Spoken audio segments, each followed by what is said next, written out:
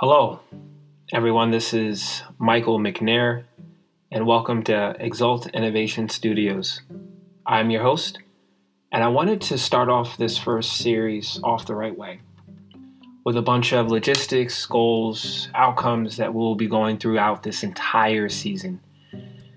Now, first, I wanted to start out with a small description of Exalt Innovator Studios, EIS. What we're here to do is encourage, inform, and educate new believers, old believers, and shine light on problems in the body of Christ. I want to add solutions, insights, and give my testimony and other testimonies of the sovereignty that our God and Lord Jesus Christ has done in our life. Now, the role here isn't only to speak about problems, but it's also to speak about solutions, things, the glory of our Lord. Now, I first want to start off this new series called New Creation in Christ, Episode 1, with a prayer. So I want you to bow our heads now, and just so that we can pray. Lord, I give you all of the glory. Allow us during this time to speak through your wisdom. Give us the mind of Christ in order to speak out the things in which you want us to. I pray for every listener right now that is listening. I pray over our nation that we are going through difficult times during this year and last year. I pray for healing of the nation, Lord God, and give you all of the glory. In Jesus' name we pray. Amen. So some of you might know my older podcast that I had called Empower. Now, I started that back in 2017, and I'm going to talk a little bit about that, but I want to break down some of this new structure first. So understand that each series, we're going to have multiple episodes. We're going to start off with NCIC, which is New Creation in Christ, and that will be our first episode. This will be our first episode. Then we are kicking off Discipleship series, and which we'll have a guest on, which I'll talk about later on. You will also be able to find all of our episodes and podcasts under Exalt Innovation Studios, EIS. You're going to hear a lot of acronyms. You're going to hear a lot of different things dealing with language, but that's okay. You guys know me. The people that are listening know who I am. You know how hectic I can be. So, this will be a good time for me to explain literally what EIS is. So, Exalt Innovation Studios will produce podcast series, animation and films, books, and comics. The past few years have been a transformational period for me. We are not conformed, but transformed by the renewing of our mind, right? That's what Paul said in Romans. I am so grateful that God has granted me this gift of being able to work on some of the things that I'll be sharing with you. There's much to speak about and to get together on this first episode. I want to make sure that you understand moving forward, and welcome to our new series. So, this is going to be a bit different than my other series and some of my other episodes that I've had. We are going to be breaking down a lot, but this is some of the logistics. So I'm still the founder and head research at 55B Labs, which was my for-profit company that I started a few years ago, which we focused on research, technology, and data analytics, app building, even quantum research. I worked on a lot of different projects in different areas in the world, in the secular world. Now, I'll get to more of this, and then we think about, since COVID, I've been working on transitioning a lot of things. That is why I wanted to come out with this first episode in series. I'm sure everyone has had switches and changes in their life, updates and life things occur in the past 24 months. Well, I'm right there with you. So EIS sits above that now. Sits above 55B Labs and all the app building that I've been doing. And I'm blessed the Lord has shifted some course for me. I first and foremost want to thank God for giving me this opportunity to share time with you. This is going to be a new and exciting journey, and I want everyone to make sure that this episode really does talk a bit about my background, my history, ups and downs that I've went through as a new creature in Christ. A lot of us are changing. A lot of us are becoming new people in this new day and age. And I wanted a full episode just to speak about those changes and how, from a system, from a time, from not just analytically, but spiritually, emotionally, how I've changed. Now, We will be hosting things on Clubhouse. We will be hosting things on YouTube as well. You're going to find some of the snippets, some of the clippets on, things like Instagram and Facebook and all of our Spotify. You'll see this at as well. So I wanted to make sure that I had time to just explain to you. Now, that's some of the logistics. A lot of these podcasts are for multidimensional thinkers. We're going to be thinking, not just analytically or systematically, but also spiritually, emotionally, connecting the brain, the heart, connecting what we like to say, our stomachs, our guts, and really get down to us as a Christian believer, us as a body of Christ, those that are, possibly questioning their faith or are searching for something. I want to answer some of your questions here and be able to connect with you as well. Now, think about the Christian entrepreneur, think about the creative, and we're going to be doing a various amount of different series throughout this time. Some of the goals: to inform new believers in Christ and give them a chance to share information, solutions, and surrounding problems in the body of Christ. Biggest thing I want to do on this podcast is preach the gospel, making sure that people understand, the greatness of our God. Expand the minds of young disciples, missionaries, Christian entrepreneurs, and others that want to be involved as well. I want to be an educational resource and support. There's been a spiritual drain in the U.S. over the past couple of years as it pertains to loss of jobs, sickness, family deaths, misconceptions, and hate that has infiltrated our lives. This podcast, I want to identify and understand what is going on and shine light on some of those things that are really, they're disheartening to us. Sometimes as a Christian, we focus so much on ourselves and our relationship with Christ, which is very, very important. But we must remember that we are the light in this world. And I think about this as an airplane analogy. Before putting on our mask of our child, you must put on yours first. So I understand, but it's really important that, we are in this world and we have to be lights to people that are going through some of the largest and biggest problems that they ever will go through now.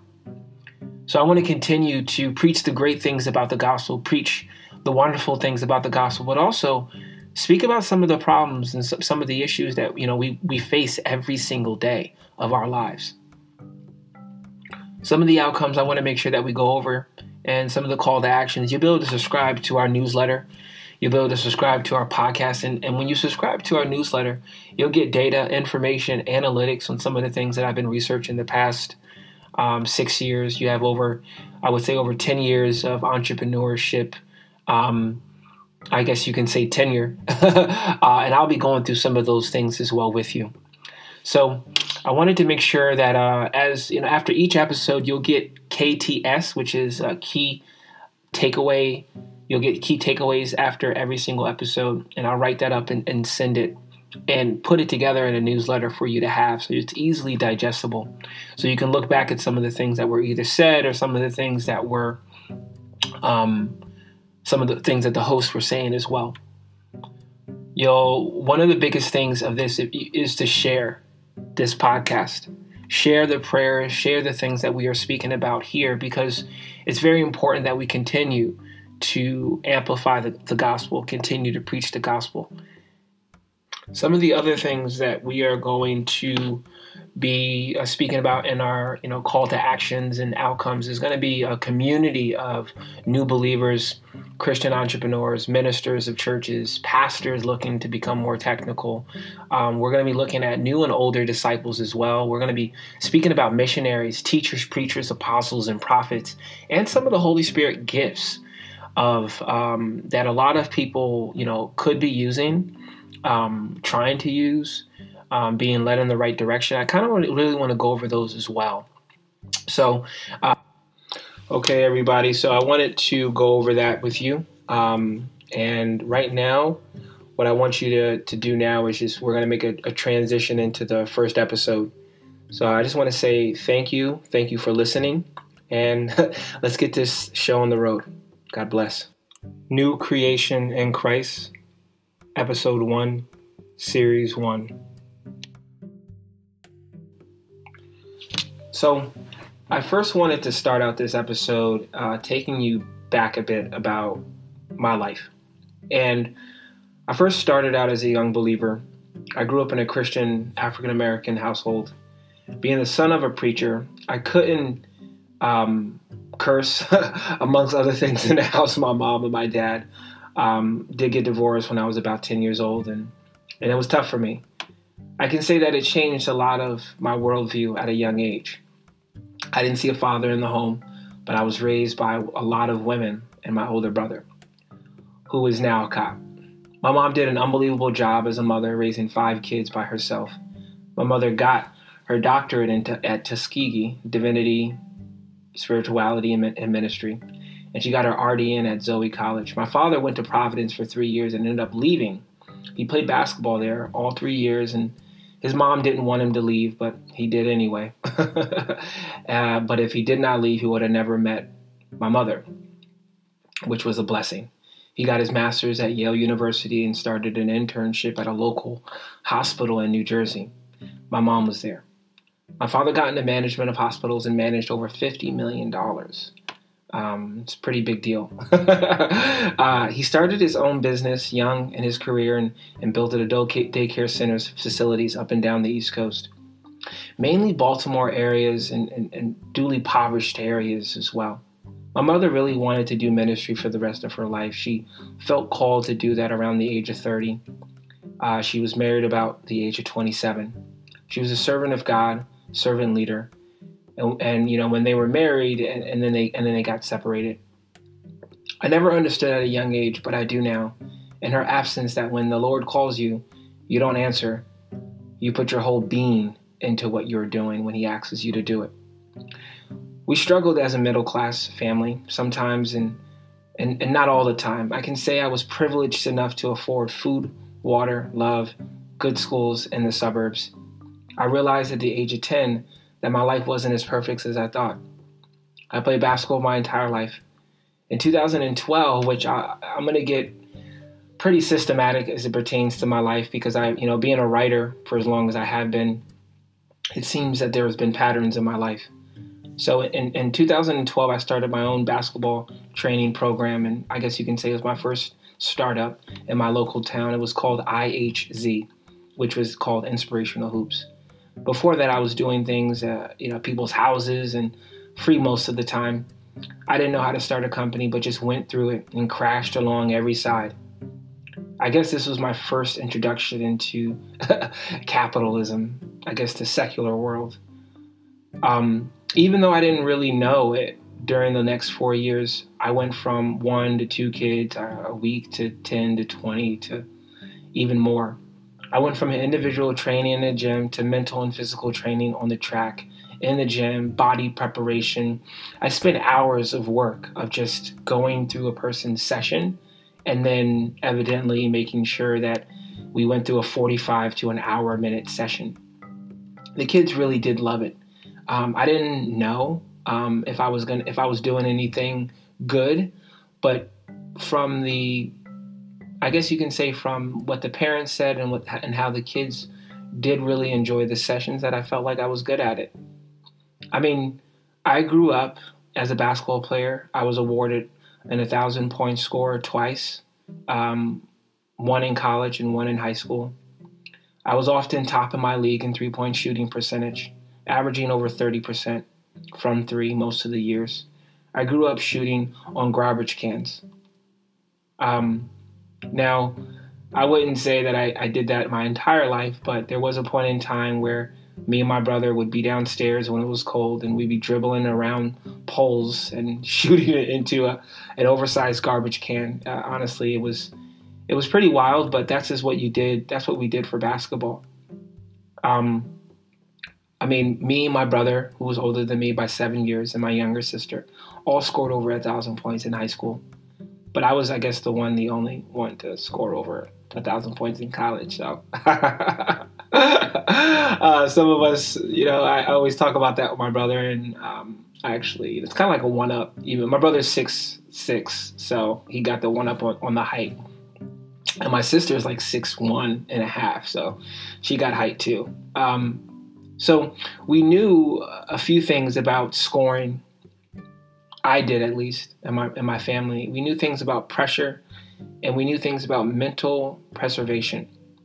All of these variables make up a why. They make up a lot of myself. Now, if we speak about the what and the how and the when, those things come later. But I can't rule out the rest of my life because basketball was such a big part of it. The things that I learned and cultivated as a basketball player, the obsessions that I had with the sport, I can't rule that out of anything that I do. Now, I did try, and I'm going to speak about that too. I did try to rule out basketball, and that I believe that started in 2018, but I'm going to speak about that later. When you try to take, the first love out of your life, there are consequences for it and repercussions. And I saw that. And I'm so grateful for God's grace that He has brought it back into my life, full swing.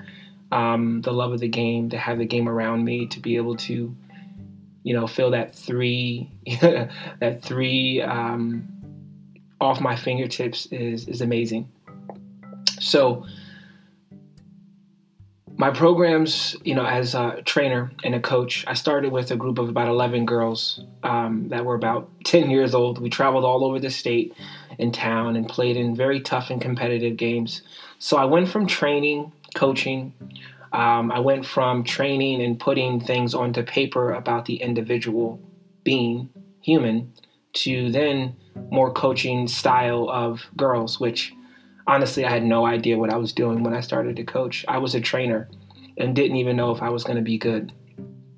I had a lot of different coaches in my life, and I just knew the way that I didn't like to be coached, and I knew the things that I wanted to learn and the ways that I wanted to facilitate things when I was a basketball player, and I kind of wanted that for the kids that I coach. I didn't want them to say, hey, well, Michael didn't do this, or I didn't learn anything, or I didn't get better as a player. That was the number one thing that I wanted to make sure that my kids all did and knew about me and my spirit. That I was there to make them better. I was there to challenge them. That I was going to love them with the love of the Lord. That I was going to love them. That was one of the most important things that I wanted them to see.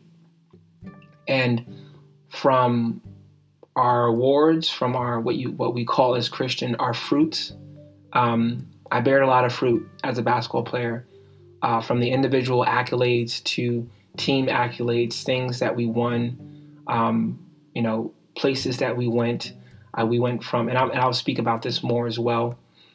These girls were young and didn't know, what they were capable of.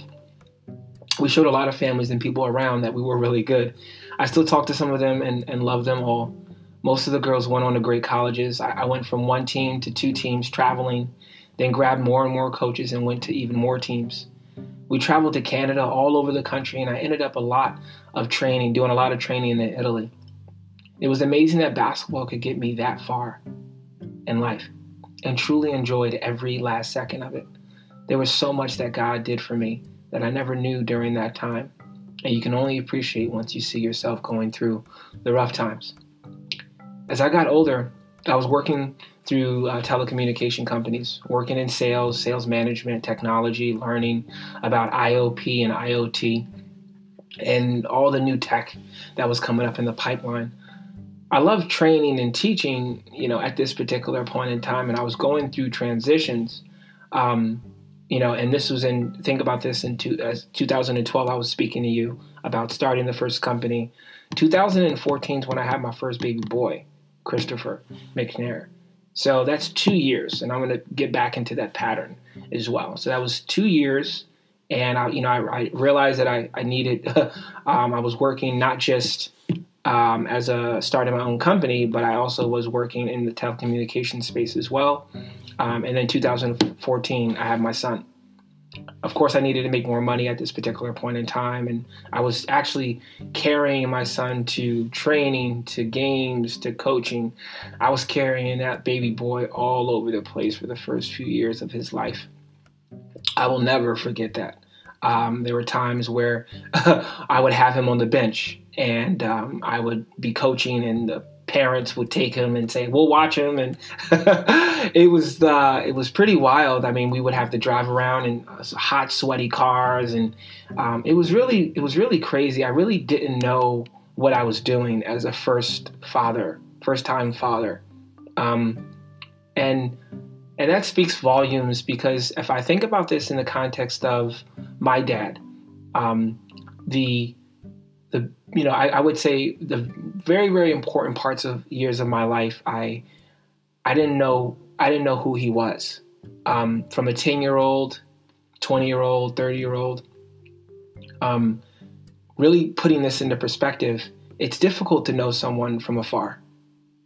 It's almost impossible.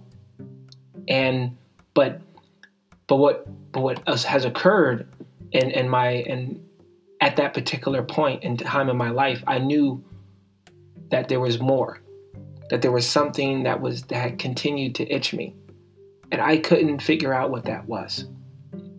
So I had to find it. So that was in 2014, and I was literally driving my son everywhere, and we're outside playing basketball. I'm over here so tired, trying to figure out things in my life, and I started to make a bit more money in the secular world. So I went from my first startup to really just focusing on capitalism and trying to make as much money as I could in the corporate space. And I thought about this as it pertains to capitalism, the secular industry, corporately. There are really no excuses. They run like a machine. The system is made that way. And that is the way the system is set up to flow, to where all the profits go upstream. And I get that. And that's fine for what they do. Now, we're going to speak more about this in other episodes, but I just kind of wanted to just shine a little bit of light on it now. Now, in this hindsight, I felt myself getting deeper and deeper into bad habits, especially eating. In high school, I never smoked. I never drank in high school. I was on like the DARE, and I mean, even in college, I was a part of the RA. There were things that we had to adhere by. But now, thinking about work, I'm out of college. I'm thinking about my son. I know true guidance from my father. My mom was the individual that I leaned on. It was inevitable to get deeper and deeper into a trap of darkness of this world. And there's a lot that continues to happen in this world that I want to make sure that I speak about, moving from the corporate secular world into the work that I am doing now. So we go from 2012, 2014, now we're in 2016, 2 years later. It was a tough year for me mentally, most likely one of the most toughest points in my life at that moment. Even in basketball, my focus was always on edge performance. How could I always get a step ahead of the competition? Being an athlete, it was spending more time in the gym. Some of the ways I think mentally is a confidence meter. And I'm sure others do this as well. I would shoot thousands of shots in practice and really want to crush games. But this isn't a basketball game. It was life. I wanted to figure out how I could move over my attributes as an athlete into a secular entrepreneur. Back then, I didn't know what the actual secular industry was about. I didn't know about their agendas and means, but I did know that back then, app building was going to be important. I was starting to feel my body and more, and I told my mom about an idea in 2016 about building an app that connected trainers and clients and building this application to help trainers, because I was a trainer. So I started to work on designs and a website and really thought it was going to be great. I used a lot of my energy to understand the markets, industry markets, marketing, ways that these things could be promoted. The next step was raising money and getting the app off the ground. Now, at this moment, I started in 2016, I went through a mental breakdown. my grandmother that I found out had dementia. Now, months before this, as I was going through episodes in my brain, I actually, had an episode with my brain. And then shortly after that, I find out that my grandmother that I knew since I was younger, who knew my son, who had a great relationship with me and my son, had dementia, this disease, something that I really truly had no background on. But what it did was it kept me in this space. It kept me curious about how something like this could happen. Now I knew a little bit about, there was times when people talked about Alzheimer's and memory and all that, but it didn't really spark anything. But when it's in your house, when dementia is in your house, it changes you. It truly does change you. Now, think about this as it pertains to dementia and Alzheimer's. More so, we know a lot more about it now. But think memory loss, mental recall, lapses, brain fog. As a human, it all hit me really fast. My grandmother was really close to my son. She ended up passing in 2016. And I didn't go to the hospital as much as I wanted to because of work. It was always work. It was always because I needed to work. I was very angry at myself for a while because I could have made a more effort to see her. I remember like it was yesterday. I cried on that rainy day all the way home. I called my sister Rachel, and it was such a bad day for me. A lot of people reached out, and it was difficult. We moved my grandmother in the house, and I got to live with her and experience what that was. It was shortly before that where I actually started to study. The space was actually cognitive neuroscience. And it was only because I had, fainted actually in the bathroom. That was the episode that I had on the floor months before. I didn't know what I fainted from. I didn't go to the hospital.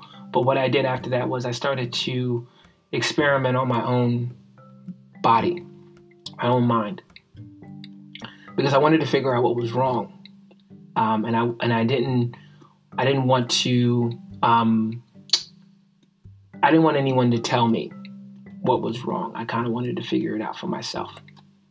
At that moment, at that time, I focused on being more, I guess you can say, more of an autodidactic learning. Now, I really started to buy more books, magazines, and I started to look up everything on YouTube about brain neuroscience and, experiments, how we did experiments, questions about the brain. And everywhere I went, I got more and more about, we only know 1% about the brain. We only know this. We only know this. We only use 10% of our brain. And that to me just wasn't right. It wasn't right in my spirit. I felt like, on what I was watching, people were lying. I was finding, what I needed regardless of what the world was telling me. It was actually, made me search harder when I could continue to see more and more scientists and people speak about how hard it is to understand the brain. I felt because they kept saying all the things that needed to be explored and needed to be spoken about, I took it as a challenge. I was adapting from the mindset as an athlete into research. That was my first true year of research, true year. But after my grandmother, it set into motion a cascade of events that I couldn't look back from. I also felt the idea to help to help 300 people in over 4 months. This was one of my first, I guess you can say, social experiments that I did. And, my goal was to understand intentionality. What does it mean to say you are going to help 300 people, to give yourself barriers like this? Not just counting, giving a homeless person $1 as a person for a day, but simply helping people through your network. Like, that is harder. I wanted to introduce other entrepreneurs. At this point, I was already 4 years in, and I wanted to understand, from my people, friends that needed help, and I wanted to challenge myself. I just had a death, and I'm over here challenging myself, still not giving myself time to sit and grieve. So I think about this as we were pertaining to years of entrepreneurship. We're in about 2017, and I decided to help people, and in this, in remembrance of my grandmother. I felt that the study went amazing. I learned a lot and found that when a person intentionally goes to help people and sets a goal, that they can accomplish anything. I did a daily vlog on my phone and recorded events and things that I was observing through the days. Just thinking about it now actually really blows my mind. I mean, 2012, I start my first kind of, small time startup as a basketball coach. 2014, I have my son. 2016, my grandmother passes from dementia. I go through everything with her during that year. And beginning of 2017, just about, I decide to just help 300 people because it just feels right. And what's interesting about this is, as I've decided to do this in remembrance, I learned a lot about people. I learned a lot about intentionality, and I felt the education system, had been lying for a long period of time. I really didn't like the educational system, even when I was in school, and always felt that I was, better. And that was a rebel in me. That was me waking up, playing basketball, 7 hours a day, and really just kind of in my own zone, in my own head. I did, at this moment in time, if you think about it, with the death of my grandmother, I did pull farther and farther away from Jesus. Now, I still believed in God, but I was pulling farther away from the idea of Jesus as deity. Now, I am currently a master's student, and this is a paper. I did a 10-page paper on Jesus as God and the deity of Christ. And it's very interesting how I'm not the only person that has ran up against this problem, and I know I'm not the only person that will. But this podcast and this these episodes will shine a bit more about this question. And there's a lot of information, educational resources that are out now, but I just wanted to really shine a light on where I had an issue, where I had confusion, where I bumped my head up against things, was the idea of Jesus as God. Now, this also, I believe, started a cascade of spiritual war that I did not know was going on inside of me. It's interesting how death sparks that. So I started in cognitive neuroscience, and then started to kind of follow a gamer called Demis Habbas. He's the co-founder of DeepMind. As I started in the research, he was a famous chess player. He was a gamer, and I kind of wanted to be like him. I went from I guess idolizing Kobe Bryant and Michael Jordan to people like Steve Jobs and Demis Habbas and these kind of and one of the things that Demis Habbas was in was computational neuroscience. So, instead of just staying with cognitive neuroscience, I actually thinking about cognition and motivation and things that kind of get us to move. I kind of focus more on the computational neuroscience side, and it's a bit different than cognitive neuroscience. And what I learned was a lot of these disciplines, these industries, these sciences have taken a lot and implemented into our daily activity now. Now, I say that they've done it, and they've done it forcefully. They've done it for profit. They've done it with their own agenda, which was during that time. I wanted to understand how the brain worked from a mechanical form.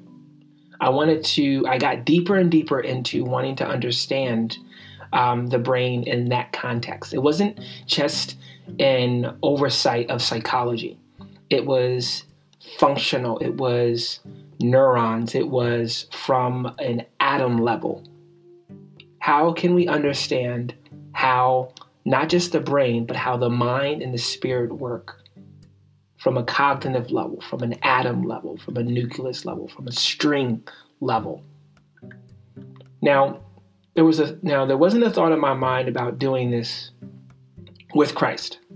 All of this was about doing it through I, not him. And I want to make sure I make that clear.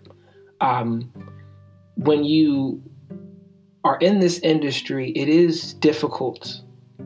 Now, it was difficult for me. I'm not going to speak for anybody else, but it was difficult for me to understand Jesus as God. It was hard for me to understand and to clearly put in that context while I'm doing research on, some really, really deep science, but also artificial intelligence, which I'll go over. When you go down that funnel, that spiral, you start to pull away from things that are spiritual. And that was me.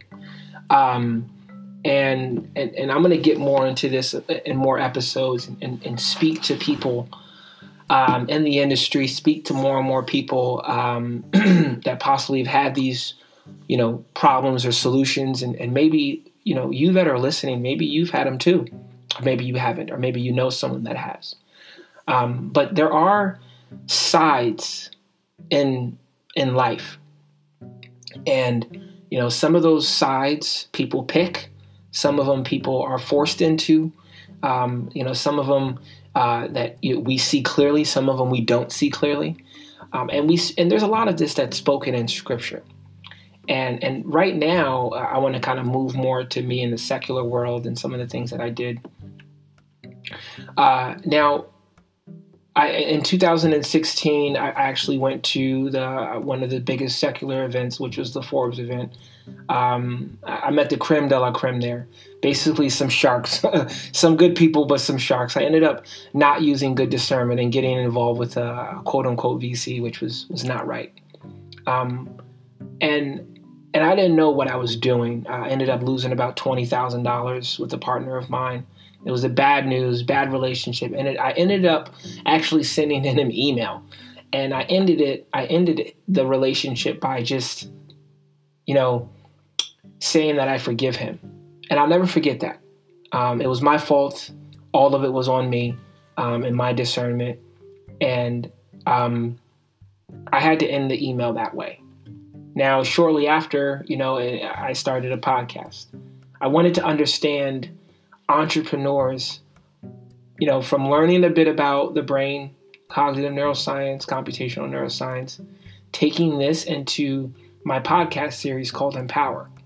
I wanted to understand entrepreneurs from a neuronal level.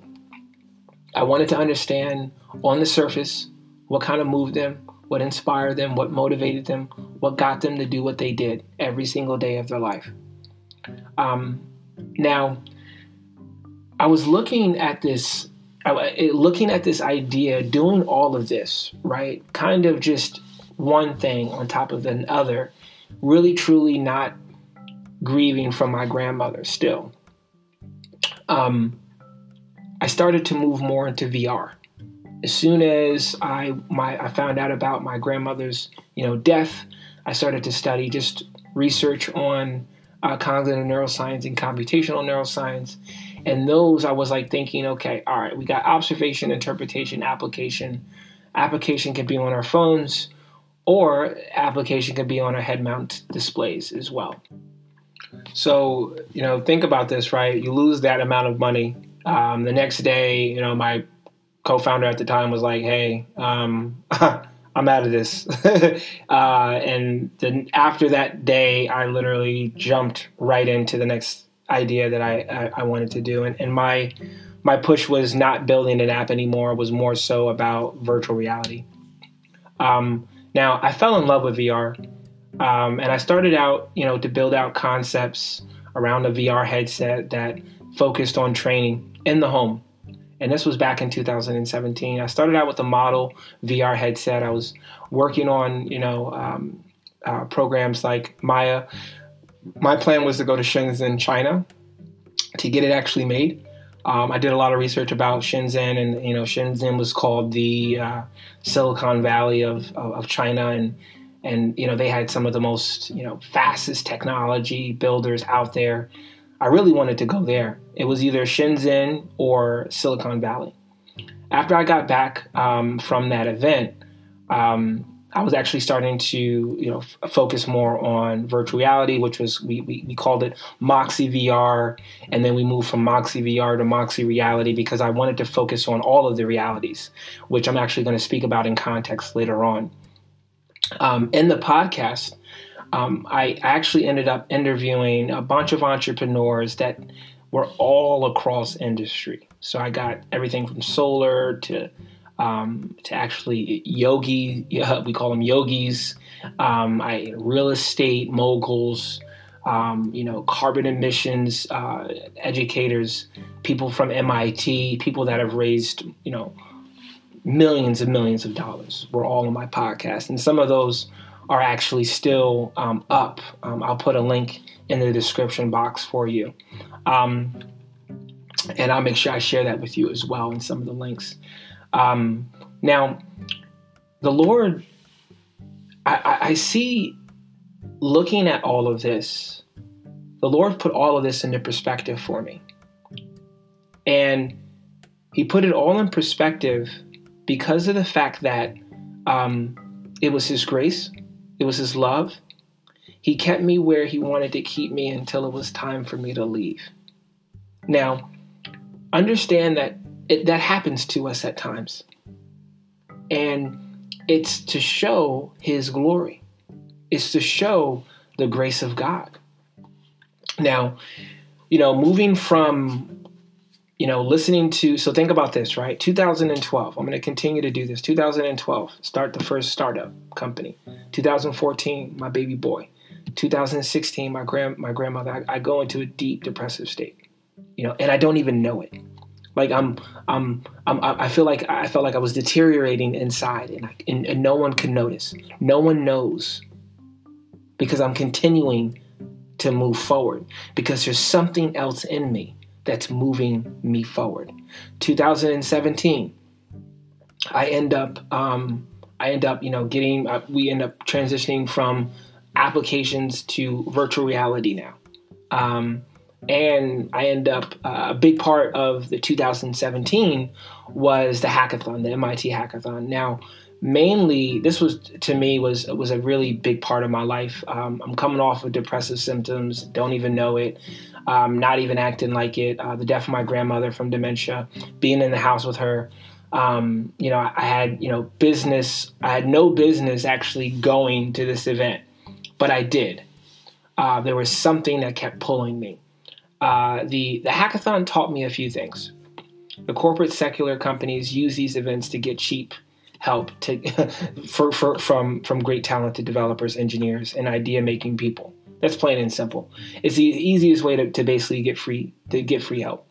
The writing is on the wall, and it pertains to that, as many people will agree with me. So, for those that don't know, hackathon is not in some basement to where it's dimly lit room with engineers hacking away and people throwing things at them.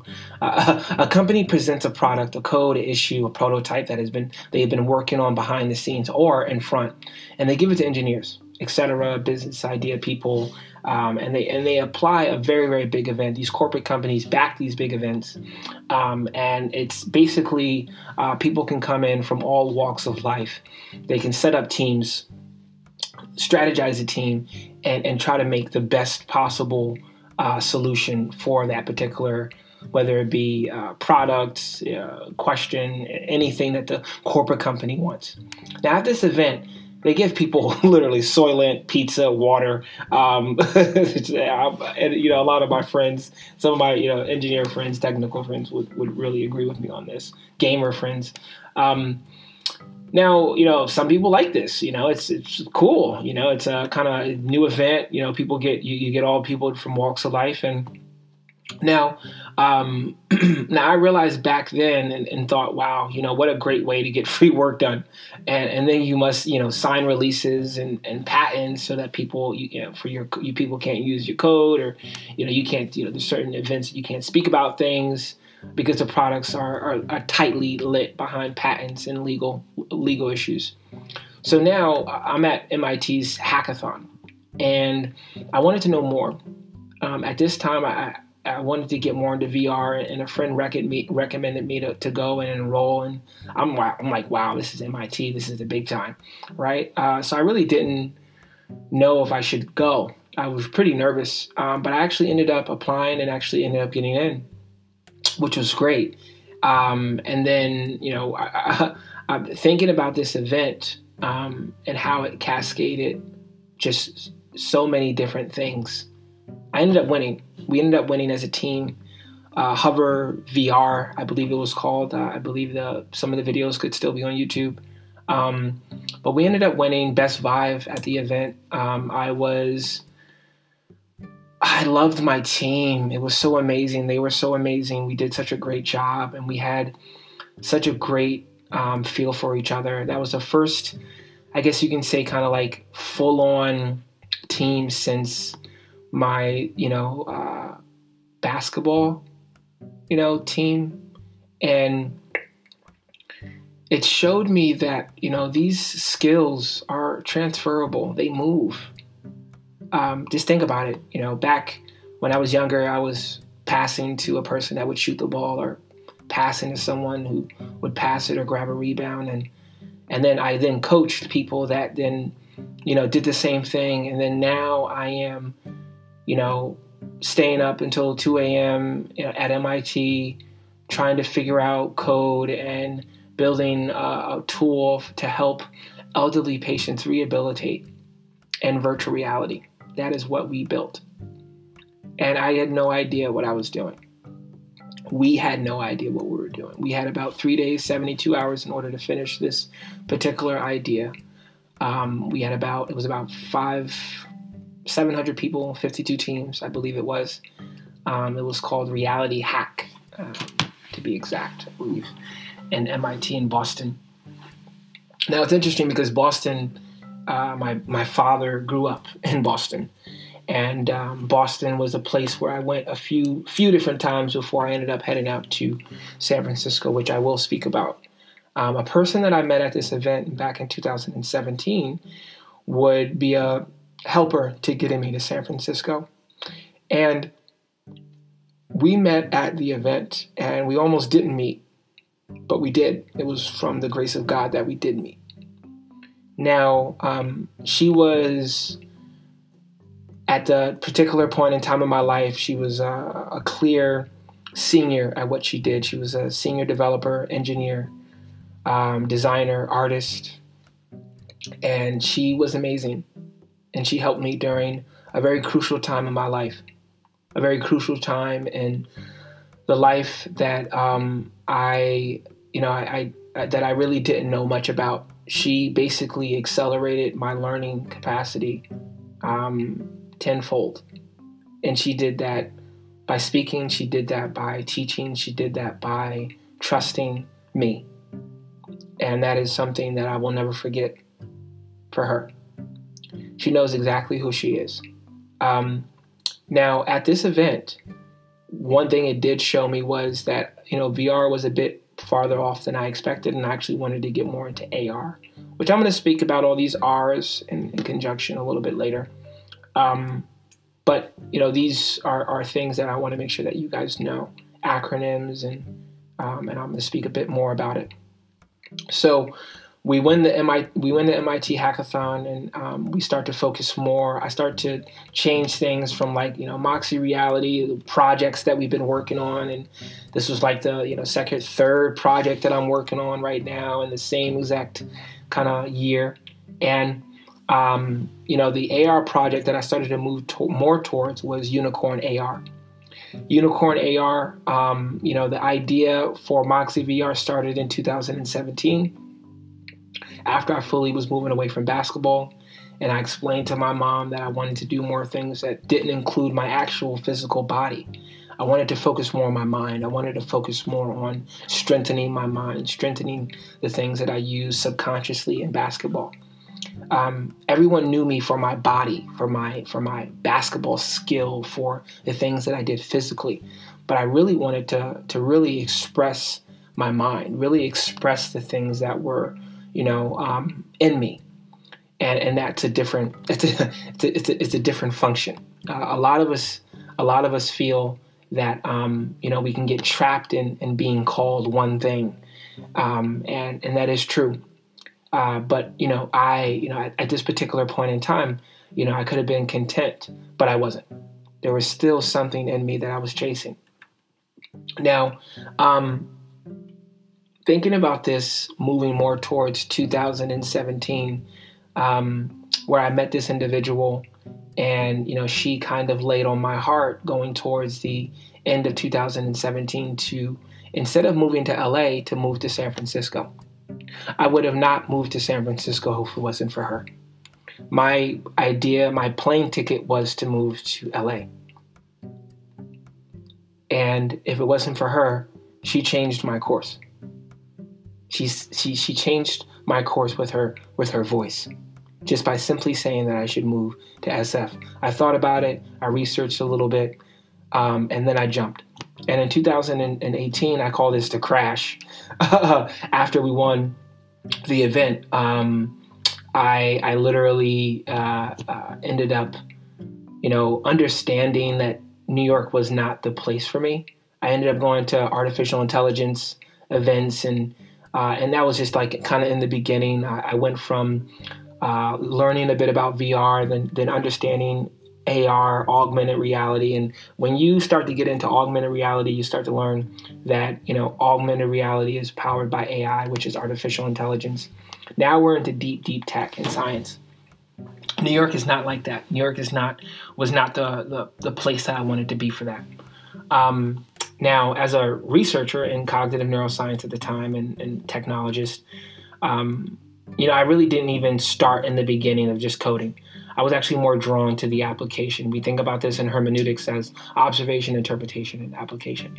That's in my class. Now, I think about this as it pertains in the beginning, but it was more important to know what the supposed purpose or outcome can be before building a product, service, or tool.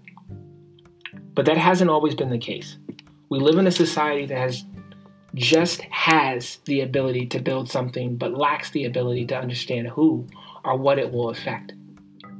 I figured out many applications in New York, but was subject to understanding a better ability to observe and interpret those applications, which is actually, if you think about that, it is the hermeneutical process. Observation, interpretation, and application. For those that don't know, what biblical hermeneutics is the art and science of interpreting the Bible. Something my uncle has taught, who's also, he's a theologian as well. And now I take this particular process into just kind of interpreting my life and, putting things into perspective. It helps me. But the crash in 2018, I call it the crash because I really didn't have much money going out to San Francisco. I was going out there on a whim. And I knew that I needed to know. I know that I needed in my heart to go. The technology that was being spoken there, the research that was done at Stanford, UC Berkeley, and these other places, I knew that the minds were there. I myself and all my flaws felt that it was a place to go because I wanted to learn more about science, math, technology, building programs, systems, and more. And January 9th, 2018 is when I did that. And this thing about as soon as I land, me and my friend, we go to CES. And, at this point in time, I went to one of the largest trade shows on the planet. And I'm walking around from a small town. I don't know, why, she was able to do this for me, but she just did it out of the grace of her heart. She offered me an office in San Francisco. She offered me a place to lay my head. I actually sold my Vives in order to go. I really didn't have many clothes at the point in time of going to the Vegas for the CES event, and she introduced me to just about everybody there. As an industry leader, thought leader, she did a lot for me. Now, technically, we can look at these components of AR, MR, XR, VR. VR is an immersive experience. Augmented reality is not an immersive experience. You can do AR experiences on your cell phone. MR is mixed reality, and XR is extended reality, to where you are doing things more, fully immersed with volumetric feedback, haptic feedback, more control analog. Augmented reality is more, you can think of AR as Snapchat, small filters, but now we're getting more into digital overlays onto the eyes, optics. These are all different types of technologies, which now the industry has wrapped more into XR, to one particular industry, because it's all becoming one. Before, these were all separate. And that's what Unicorn AR was about, which I get into. Now, I think about this as it pertains to augmented reality. I loved spaces. I loved digital spaces. I loved the idea of digital overlays. I liked the idea because of what the industry said what it could do. That was it. I only liked the idea because an idea was planted inside of me to believe. And I believed it. That's why I stayed in it. So I loved how closely this field was to the user, which is interesting. My purpose of knowledge was, has been for care, cognitively, computationally, inspirationally, the human spirit. The idea of being able to move someone or inspire someone has been the whole basis of my existence, I think about. Why? I don't know yet, really. But I still have a lot to learn about this. If we look at this, first series in context, we can understand that each part of my life after school was focused on inspiration of the human body, flesh and mind, spirit, soul. In 2018, I wanted to understand this further.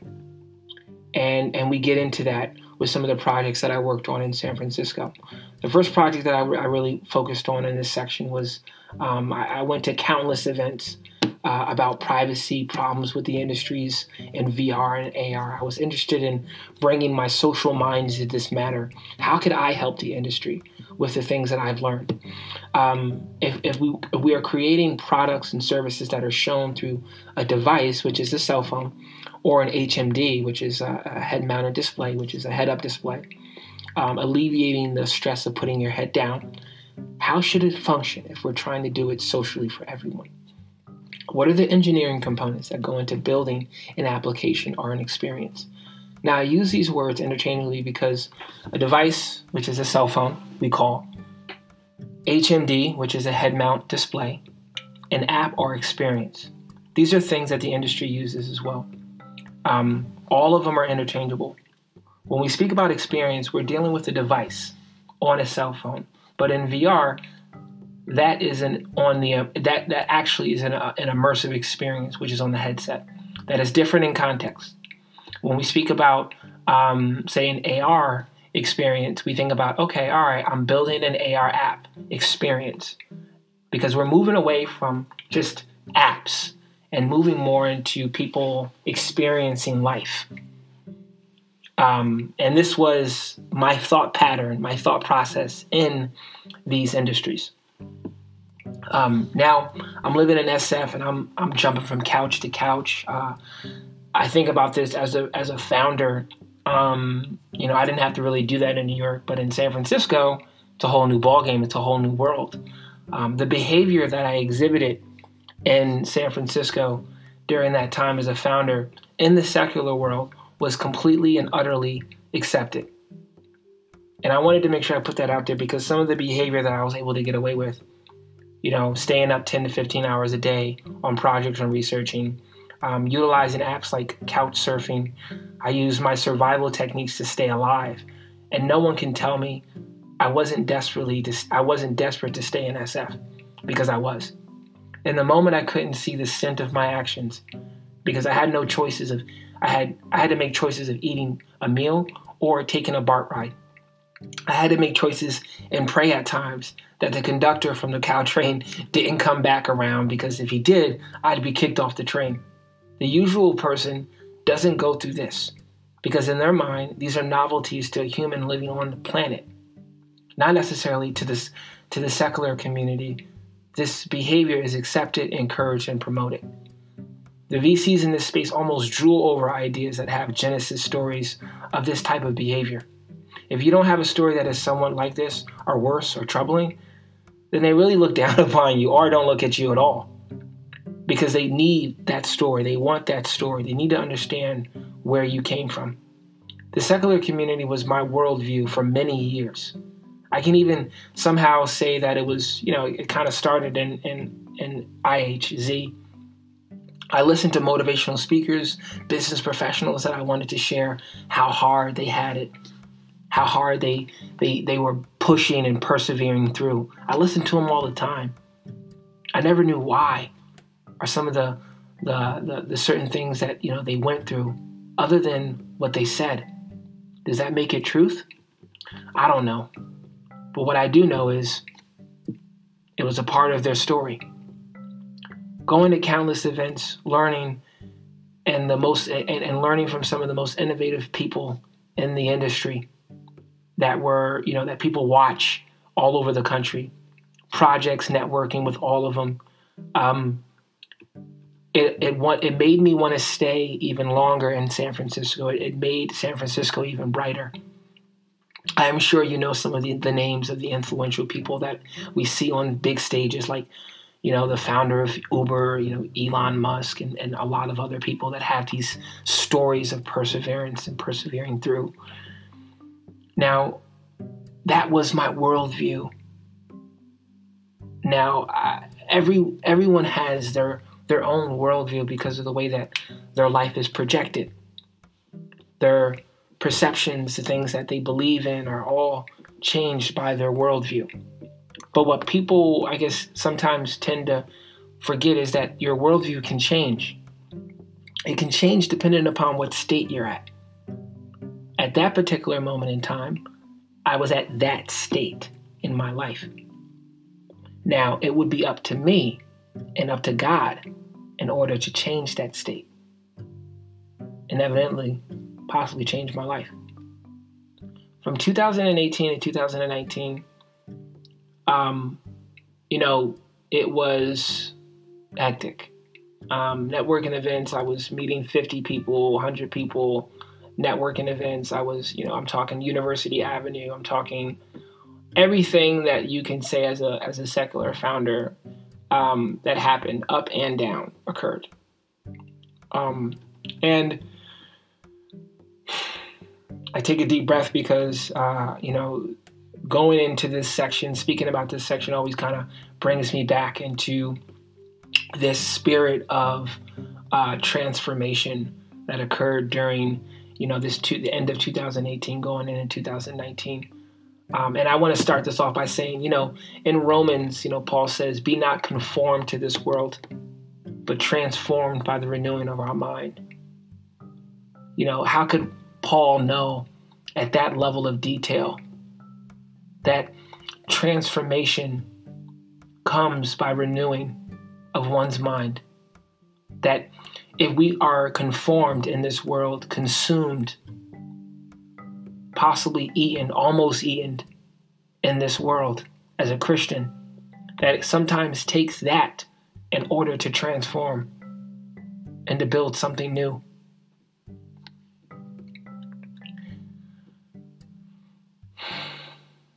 Once the mind is renewed and continuing to be renewed daily, we move away from the conformity of this world. In hindsight, we don't go back to the way of living. Now, there were many people in this life during this time that I met along the way. They were there to be people and there to meet along the way, to show glimpses of light during the transformation.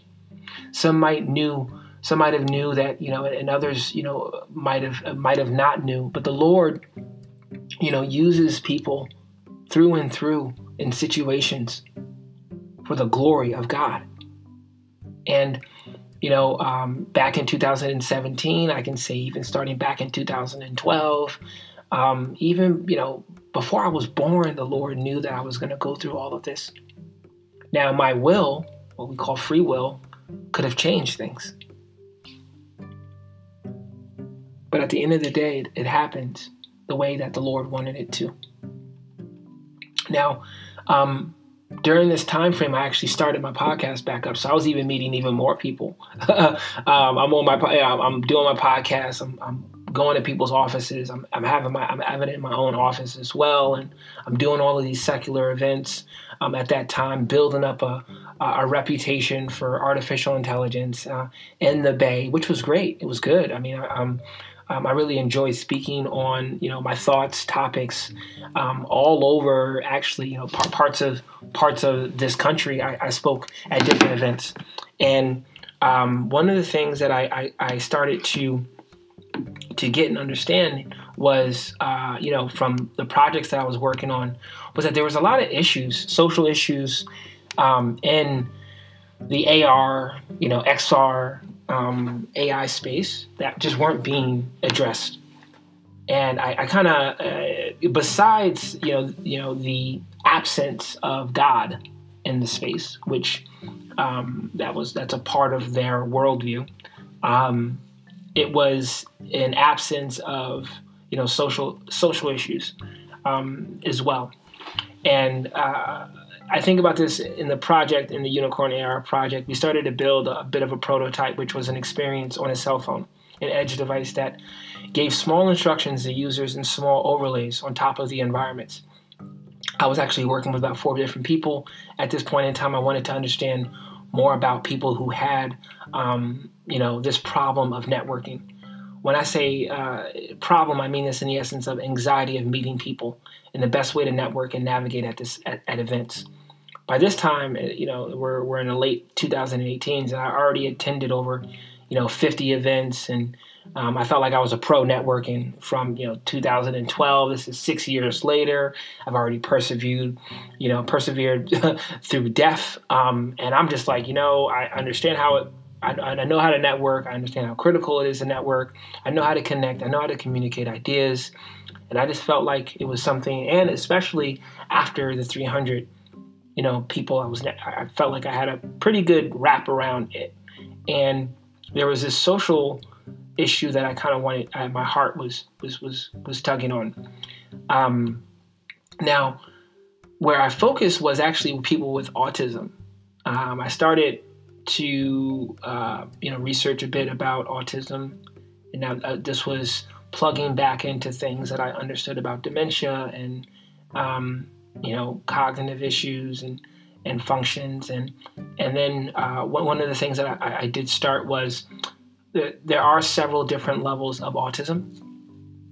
And on this project, we were focusing on the higher level of functioning, like those that are socially, it's very difficult for them to understand social cues.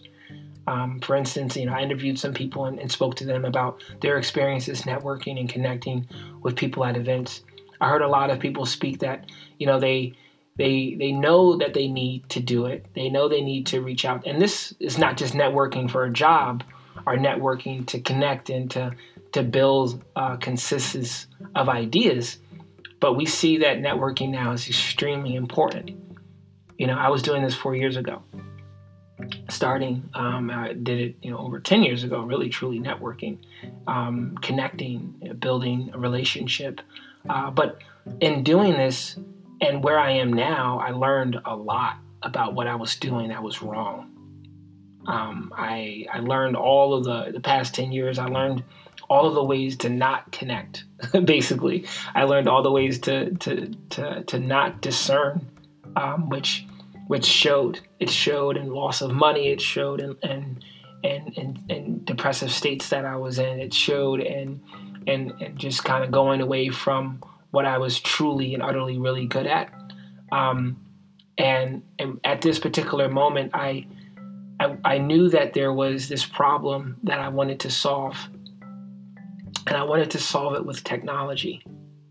And the only way that I knew how to do that was go back into my research kind of bag, research, connect, interview, data. I was getting more and more data hungry and data driven in 2018, 2019 space. It was just more and more. It continued to build up.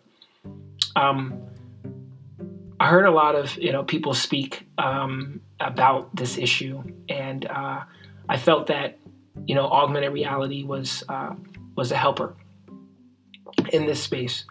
So this is where I actually kind of learned about AR cloud. I learned about point cloud data. I learned about occlusion, which in augmented reality.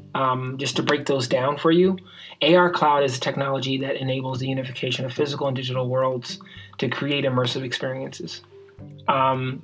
This technology actually uses a common interface like a cell phone or HMD to deliver persistent and collaborative and contextual digital content overlaid into people's objects and locations.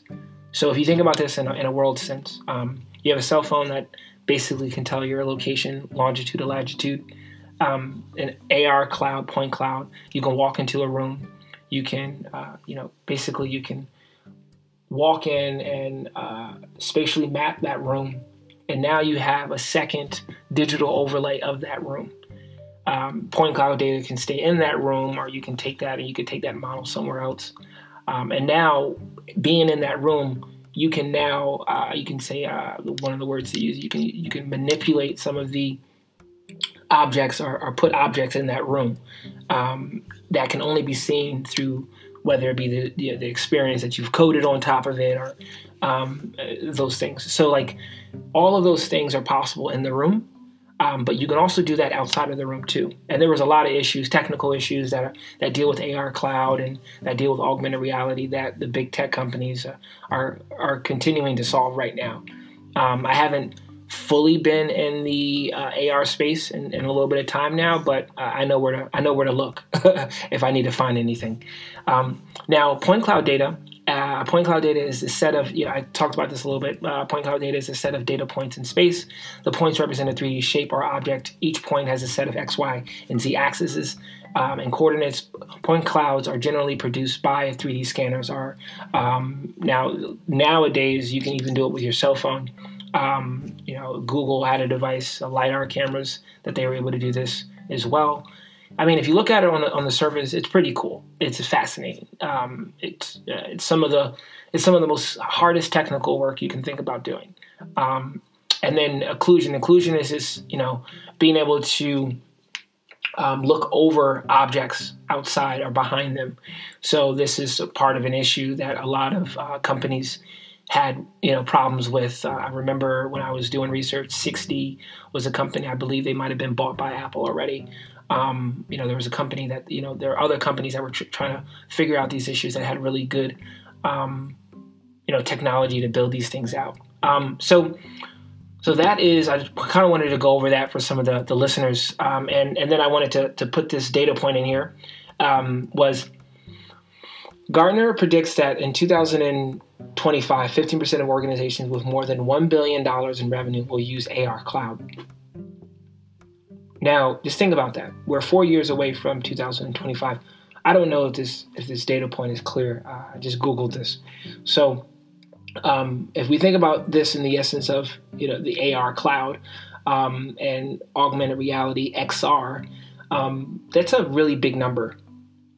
15% of organizations. Which organizations are there that have $1 billion in revenue? I mean, there's only, if we think about this on the context of the United States or the world, how many organizations bring in $1 billion in revenue? And I just explained to you what AR can do. Some of just the small details. If you do want to know a little bit more about this, you can look it up or you can ask me. But I kind of wanted to just talk about this solely, just about the space that I was in and some of the things that I've already spoken about. Now, some of the things but all of these experiences in augmented reality XR are powered by AI, because and I'm going to get into that as well. Some of the old work, some of the insights that I've looked up, some of the research that I've looked up has all been, in this particular space for years now. The more that I thought about where the world was going, actually, the less I thought about the world around me. Now, I say that because it was true. The less I thought about the present, the more I thought about the future. This point is crucial in this topic, in this series. And in future episodes, I'm going to share with you more about this. But in science, we have what is called HNNs, which are considered here and now neurons. They make us appreciate. There are neurons in our brains that give us the ability to appreciate the things that are now with us. That's the function. That's a part of the what. Now, it gives us the ability to relax, enjoy the world that is here and now. Now, there is also dopamine. Dopamine, which only cares about the future. It really does look towards the future in the essence of what is it that I can build? What is it that's, behind issues? It doesn't always, look out for what's best for the person. Now, I think about this in the essence of just my life. I think about this in the essence of, in the secular industry, wanting to chase the $1 billion company. That's what I came out to San Francisco for, was to build a $1 billion business, millions of dollars business. That's what I wanted, because that's what I saw. That's what I idolized. That's who I started to become. And I think about that in the essence of projections of dates, predictions, like I just told you, far out times of things that just continue to be pushed out farther and farther, like carrots. I think about it as that level of thinking can be detrimental to the health of people, because what it can do is it can take the spirit from you when you do not receive what you get. It's almost worse when you set out for a goal, you don't receive that goal, you don't get that goal. It's a lot. It crushes the system that's inside of you. It crushes part of the system that you're trying to function off of. Now, as a Christian, I am indwelled with the Holy Spirit. And, I think about this in the essence of, the Bible and the things that I learn, the things that I have learned. And, it wouldn't be right to give my spirit to anything other than God and my Lord Jesus Christ. I was always chasing the latest and greatest technology. And it was great on one side. And I've crafted research topics and ideas and structures for each industry. Think about this: app development. Just thinking about things in my mind. 2012 training. 2017 VR applications, app development. 2016 cognitive computational neuroscience. 2018 AR, VR, MR, 2018, 2019 AR, AI, 2019 computational neuroscience, AI, 2019 health and wellness, AI, fitness, emotion, gut microbiome. All of these things I've touched in some instance, some facet. And I'm going to actually get into just a couple of more because this is, as I continue to get to some of the ladder of my industry work, we get deeper and deeper into the tech. We get deeper and deeper into the spirit of things. Now, each one of those things I chased, and I spent countless hours thinking about, trying, pushing, crashing, learning, building, discovering more about the external and internal world, crafted a worldview that was ever changing from my daily perspective. Every hour, every minute, my perspective changed. When I say perspective, I mean it in the essence of my perception changed. things about me changed. My language changed. My thoughts changed. My ideals changed. It isn't just the amount of projects that I worked on, but it was the way in which I learned. It wasn't just the school environment or university. It was archaic. It was nomad. It was a lifestyle like that. Now, thinking about the next project, some of the other projects that I worked on, and some of them, I've talked about here, and some research that talked about. One of the other ones was Cody.ai. Now, Cody was an LSTM neural network pre-trained using GloveWorld embeddings. It was, some of the back-end work was, SQL or Python as well. Some people are going to know on here. It was trained off of about 1 billion words. And was my focus here was actually, moving from augmented reality to more just a project in AI was, okay, there's this problem with sexual harassment in language. And this was, me moving towards more of the, we're getting closer to like the issues that were going on during that time at Google, YouTube, privacy. Remember I was telling you that I was going to all these events and I was seeing this crash happen kind of in front of my eyes. And I wanted to solve the problem. So what did I do? I thought about how something like this could help.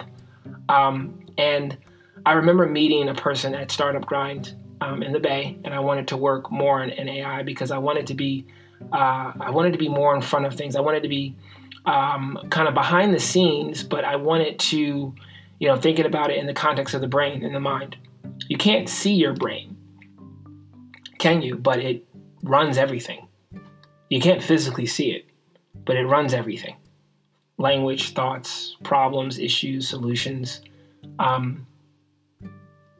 So I think about this as it pertains to one of my deep projects in artificial intelligence. This is where I started out to learn how to collect data, how to clean data, how to I learned the ins and outs of data. It was just fascinating, the things that some of these industries knew and how they knew how to get it. And the fact that, this industry gets as much attention as it does, there's some, pretty, key reasons. I would say that in the essence of industry, one thing that it does garner is control.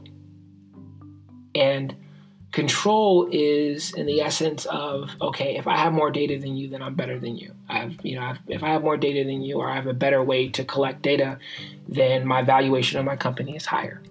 And if we look at that, it's like a ping pong, kind of like stock market, kind of like going up and down, kind of like a game. Interesting but it's moving. It moves you more in the essence of you have to find out more intricate ways and possibly more invasive ways of getting data.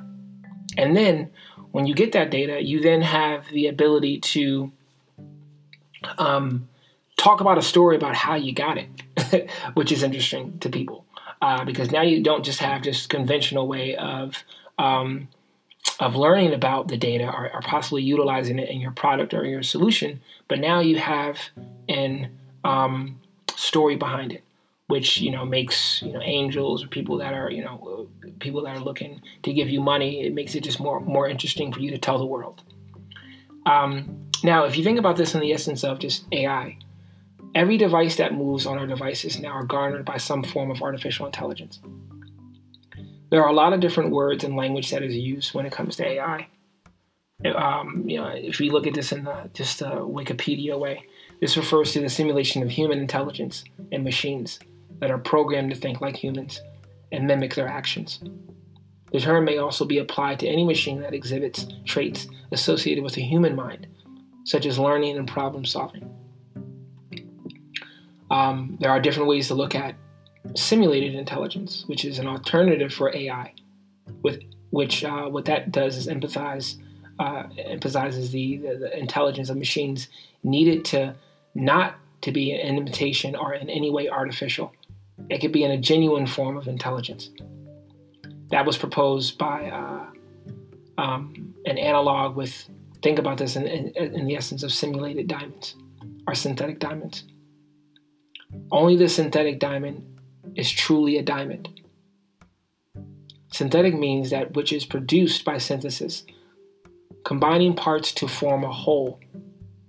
A man-made version of that which has arisen naturally, as defined as synthetic intelligence, would therefore be a man-made, but not a simulation. So these are just some industry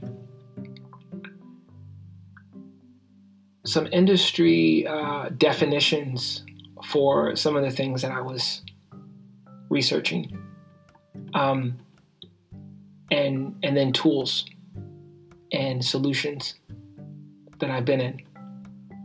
I always want to make my audience clear on things that I say, and if you have any questions about it, please, send me an email. I'm going to give you all that information soon. We're almost done. But this is some of the industry language. Now, there are different forms of language that has been used across the industry, just like any other technology. But the amount of money, power, influence, countries, and more that are influenced by this particular technology, if it is not used for good, both socially, ethically, morally, spiritually, are not used to develop for the good, it will be the easiest and most deadliest of all technologies, next to the atom bomb. If we offset our spirits to only depend on this technology, I warn against the conformity of this technology and how it will consume us. Because we will use less of our spirits. We will use less of our souls. Just like people in this world, if I think about it, as a Christian and a believer in Christ, this is a statement that needs to be understood and controlled, but by people that use it for good and not manipulation. Not trying to mimic our God, or just trying to play God. When you conform your entire spirit and soul to this technology, you give up what God gave you, which is the Holy Spirit. And it can slowly dwindle on you in front of your eyes. Again, there are a lot of different people, companies, corporations, good, that are doing amazing work with this technology.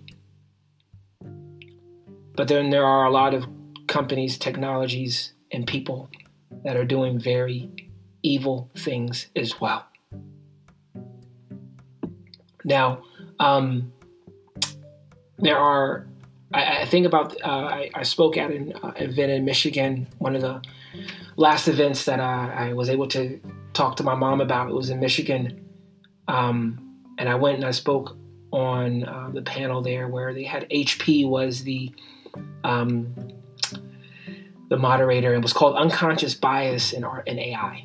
And at this event, I was excited to go. It was probably one of the bigger events that I've been to. And I was able to explain my thoughts on artificial intelligence, some of the things that I was working on in industry and where it was headed. I simply explained that there was so much human fallacy built into the programs now. It's obvious, but not just fallacy of humans and bias, but there's, I was speaking about at that particular moment, there was diversity of thoughts in the space as well. Who are why we're building the technology, how many people it will impact, different people, different cultures, poor and rich. Is this tool to keep people safe in their social channels, or can it be used as a tool to get people out of poverty? Why do I say that? Because, there are kids and adults that make less than $5 a day that have a cell phone. Most of this planet has a cell phone, but how is it that a third of this planet, doesn't even have electricity? We have a very powerful device in our hands. We have powerful tools, but our thinking has been more about building more tools and less thinking about the why and the who it's for. From a data perspective, you need a fresh, stream of data for a program to work efficiently. And the way that to use this is to even a few years ago, looking at gathering data. I talked to you about how I got I got to understand, the way that data was ingested, or, programs that were used to clean data, languages that were used to capture data. For example, you look at Cody, we were able to gather language data from founders, teams. We were able to extract it from different platforms that they used, in order to find out more data. Find out more language that founders, teams used to talk to their team. So we started out by collecting some of this data that was self-generated in real time for SMB organizations. And this is some of the ways that powered our AI and our program. So, these are programs that help the process. There are a lot of programs that do labeling. There are pipes, stops, flows. If I think about this, there must be a clear ingest of data and reliable form of data, which is to be whether it be clicks, persons on a person's website, or even keystrokes from a person's computer, longitude and latitude with a person's phone. Just speaking from into a phone, categorizing data as well is possible. I spoke about a lot of this already in the essence of AI and some of the issues that we do have, and just offsetting all of our capabilities to this particular technology. But when I was in it, I knew that as well. But it still didn't click in my mind about how far that could go. Now, the work that I did and the research that I did for Cody was strenuous. What we started to do was I actually brought an EEG into our office, and I put it onto founders' heads into another room and started to send them messages. I wanted to see which parts of their brain, utilizing brainwave data, which parts of their brain actually lit up if I sent them an indelicate message, or sent them a message that they could possibly get from a coworker. Because a lot of what I was studying was stress-related issues, cognition in founders, attention in founders. I wanted to find out if I got a text message that was disturbing, how much did that take away from what I was doing? This ties all the way back to 2012. We're in, 2018, going into 2019 right now, early 2019, and I'm still off the foundation wanting to understand from an entrepreneurial standpoint about what made people move, what distracted them, what made them better as humans, as spirits. Now, this is what I was doing, thinking about signals, receivers, and communication collection. There's no different when it comes to other, scientific research. When it comes to assignments that I saw, I've read hundreds and hundreds and hundreds and hundreds of papers, and I looked through and saw and was able to establish some of the views in academia about ways that people were able to categorize data, models that they were building. And I stopped this project when we were at a heightened period in the Valley. There was a lot of issues around sexual harassment, racial issues, and more happening around me. I remember getting in contact and speaking to a Fortune 100 company and found out a lot of the processes that they had in the workplace and a lot of issues in the workplace. And I kind of stopped doing this project when I figured that I didn't know if they really wanted to solve the problem. I don't know if they really wanted to do that. And that's when I was like, you know what? I think this is it. I knew that it was a good run. I did a lot of good research, but I didn't want to work on something that wasn't, easily measurable from impact. Now, at this time, working on this project, remember, 2012, company started, 2014, my son, 2016, my grandmother, 2018, move out to San Francisco, the crash, 2018. And now we are in 2019 in the beginning. And I was living in the secular world. And in March 17th, 2019, this is where the Lord slowed me down. I found out on that day that my mother had breast cancer. And again, feeling what I had to feel was disheartening. It was tough. It was the most difficult part of my life. Now, since that day, I found out my spirit was changing and my entire worldview built up this subconscious of information that I knew about the world, that I thought I had this worldview, just when I had my finger on it, like, yes, I understand, finally, boom, this happens. I started to, get into, once I was in March, it just started to just crumble on top of me.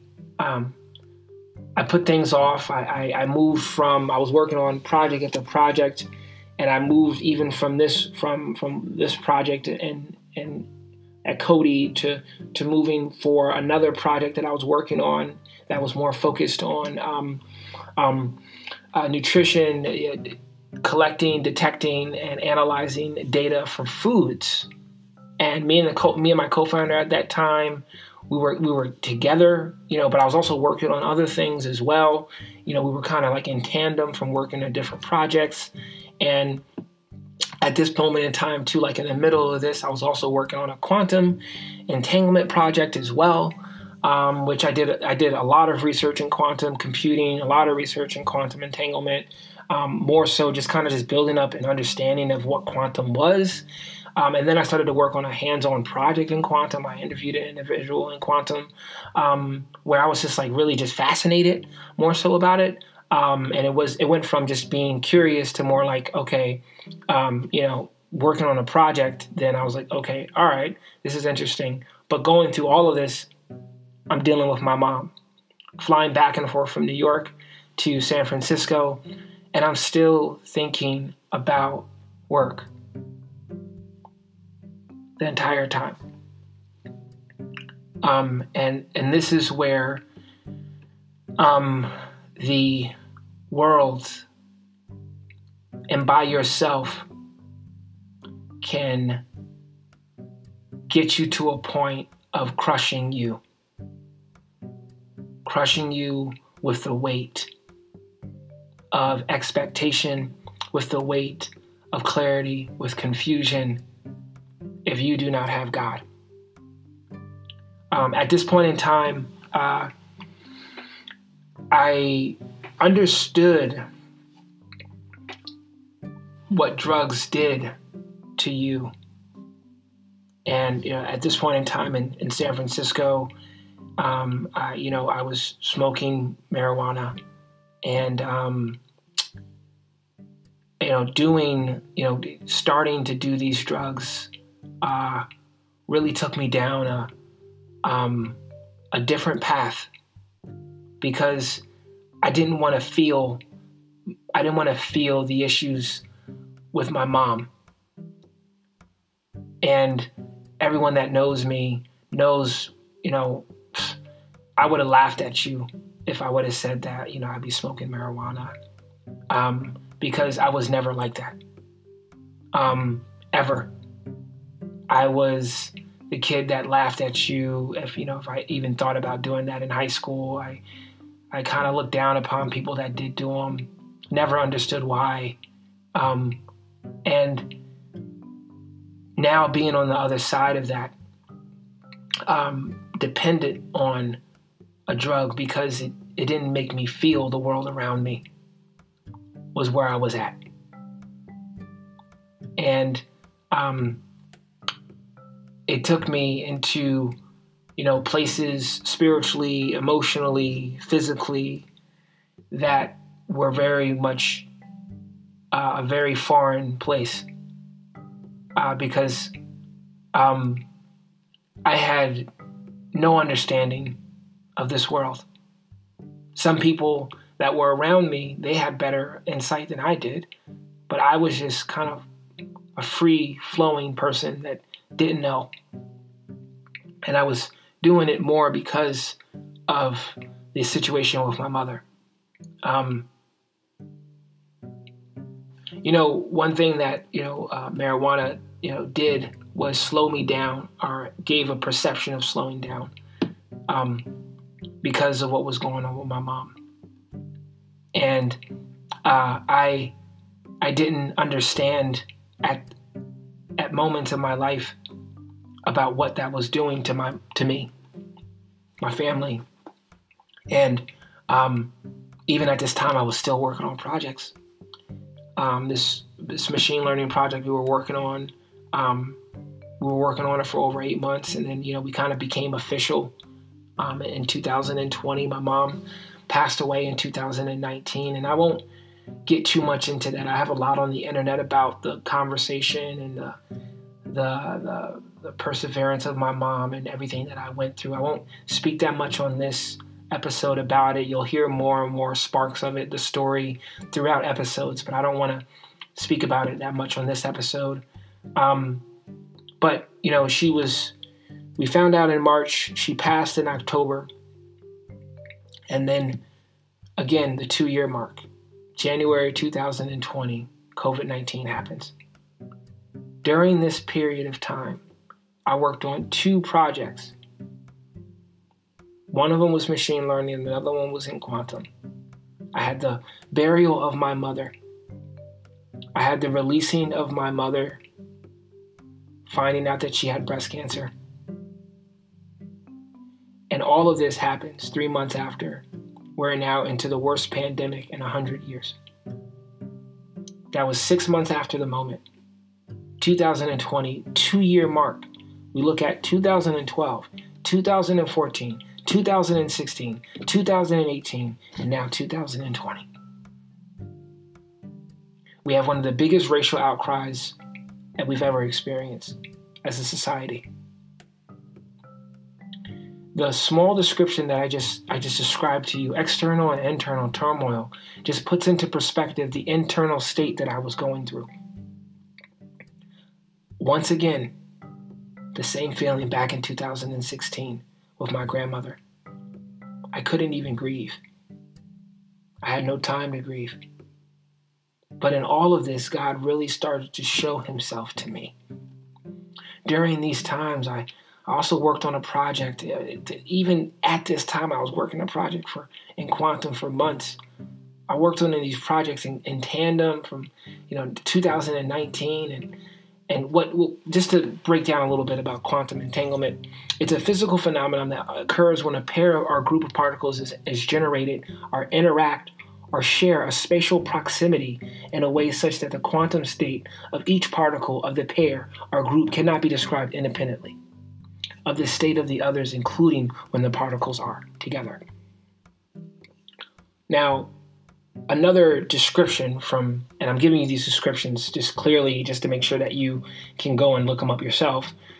Another description is quantum entanglement is a name given to special connection between pairs or groups of quantum systems or any objects described by quantum mechanics.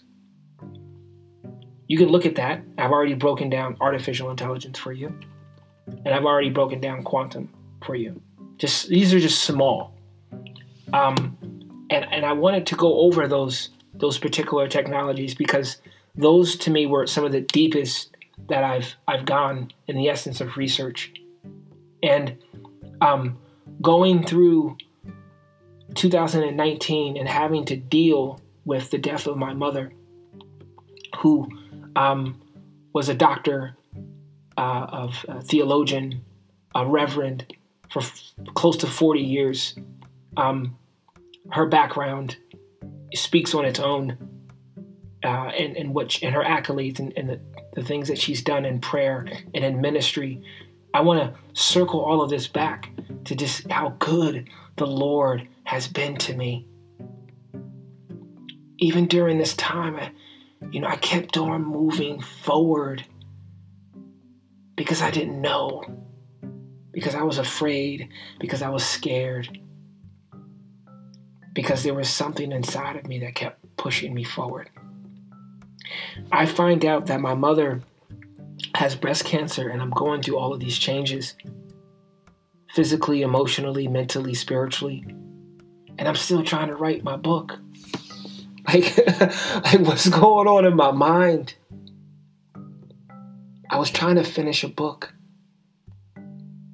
and I asked my mom to write the forward to my book. On her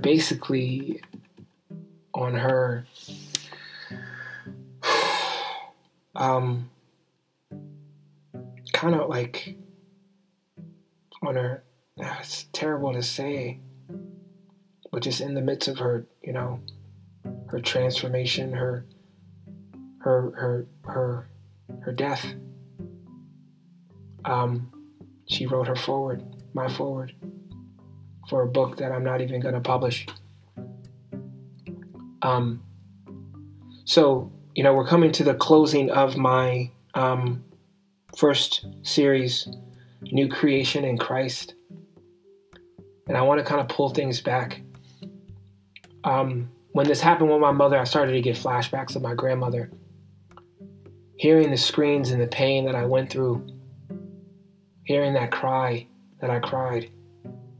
The cries and the tears that I shed for my mother were 10x, 100x. I was in more of a depressive state. My alcohol, I increased a bit of my alcohol. Questioning life, questioning God. But at this point in time, I was a little bit more spiritually inclined and in tune than I was back in 2016. Because I had my mother there for a bit. But I wasn't stable, mentally stable, emotionally stable. Now I was 3,000 miles away when I heard my mother had breast cancer, and it changed my life forever.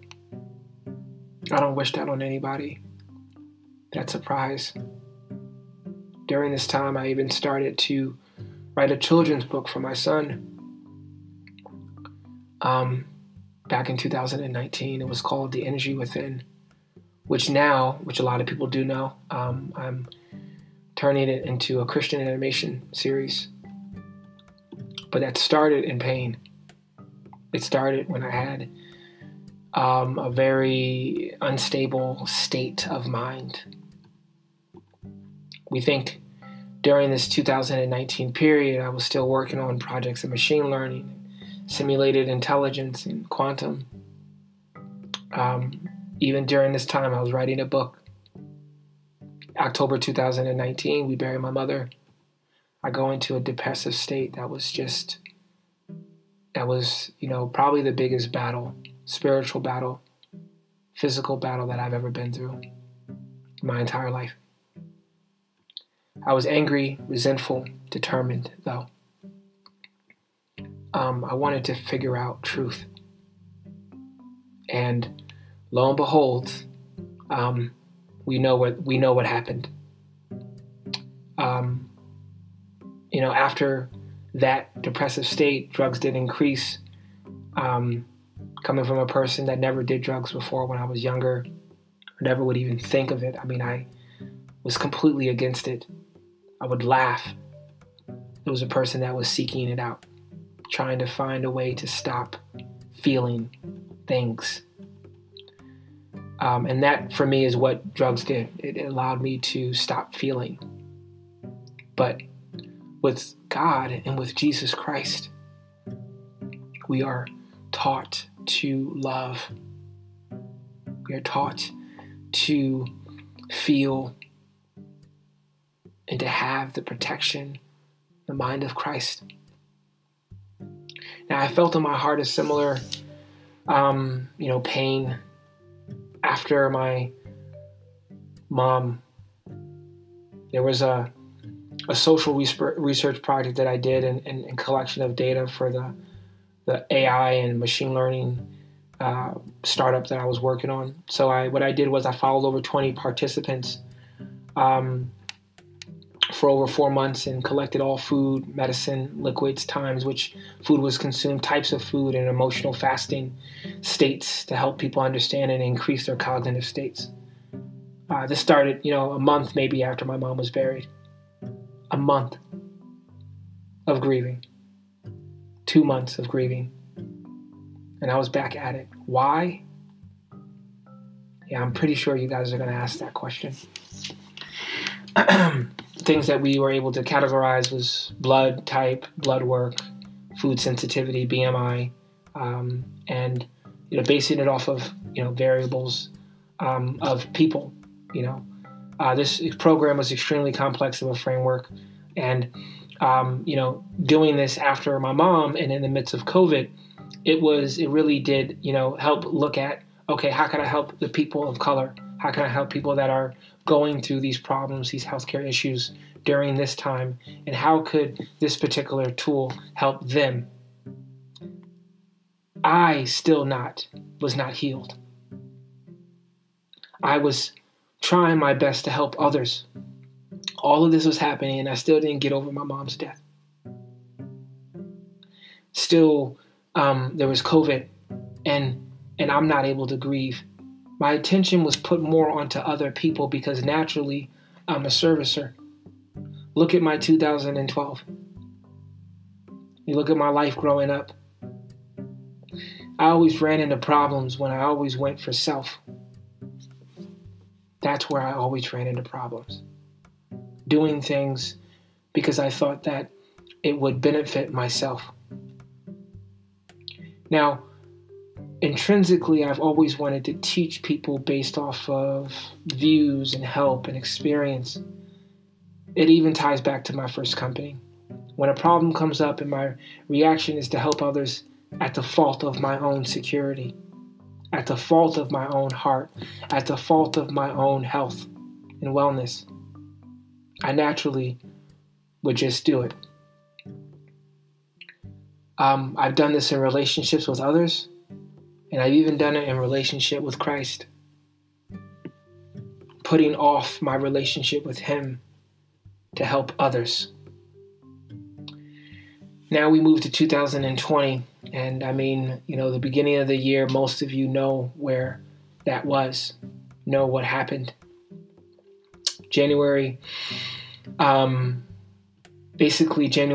2000, we go through, I went through so many different changes in 2020, and I made it back to Oakland, finally, May 16th, 2020, and it really was a spiritual journey for the entire time. I will unravel more stories on later episodes, and what I wanted to go through during this process, I wanted some of my listeners to observe, interpret, and apply or not apply some of my past mistakes. I wanted you to know and understand who you were listening to. That's why this episode, this first series and this first episode is as raw as it is. When you listen to later episodes and where I have hosts and I have other conversations, other data insights that I'm going to give you, you can have something to refer back to of the person you're speaking to. This podcast is about, this one especially is about a new creation in Christ, and how working in and through with the Holy Spirit can lead us into all truth. Just like Scripture says. But it's hard to understand the people we speak to because we meet them at where they are now and not where they have been. The series is about speaking with people that have been newly saved or just received Christ in 2020 and forward. I've been a believer of God and Christ for some time, but not like 2020, and committing my whole life and being to God and Jesus Christ. My language will cross from research, data mind to spiritual, supernatural mind and being indwelled with the Holy Spirit. I want people to get a full view that what I say is to be looked at in that way. Over 5.5 years of doing research, over 10 years of experience since my first startup, countless crashing into things because of being blinded by the little g, God, of this world. It will do some things to you. But I believe God makes what the enemy uses for bad and turns it into great. Not just good, but great. Now, my focus in my master's program that I'm currently in right now is I'm working on creative projects. Like I mentioned a couple minutes ago, that my Christian animation that focuses on darkness and light, which is for my son, Christopher. It really does focus on his relationship with Christ and mine and some of the experiences and things that we go through as Christians, but it's more so along the lines of an animation film. I thank you for being with me for this long. I mean, we're at about an hour and 55 minutes, hour and 45 minutes right now, and this is a very long episode, and I just thank you if you listen to it all. Wow, God bless you. So on the way out, I just want to just close, and I want to pray for those that have listened right now. And Lord, I just thank you for everyone that has continued to listen to this episode, and just bless them, Father God, for the love and the grace that you've given them in their life. Allow my words to be either warnings or, allow them to apply what I've said, or interpret what I said, or observe what I said, and the experiences that I've been through, Lord Jesus. Bless them in what they are going through right now, whether it be health, whether it be financial issues, Lord God. Bless them now. Answer them in their dreams and their prayers. Minister to them, Lord Jesus. And send them the helper, the comforter of the Holy Spirit. And I thank you, Lord, for all that you are doing for them in their life. I will continue now moving forward, finishing up and just saying that thank you for all that you've given me in this episode.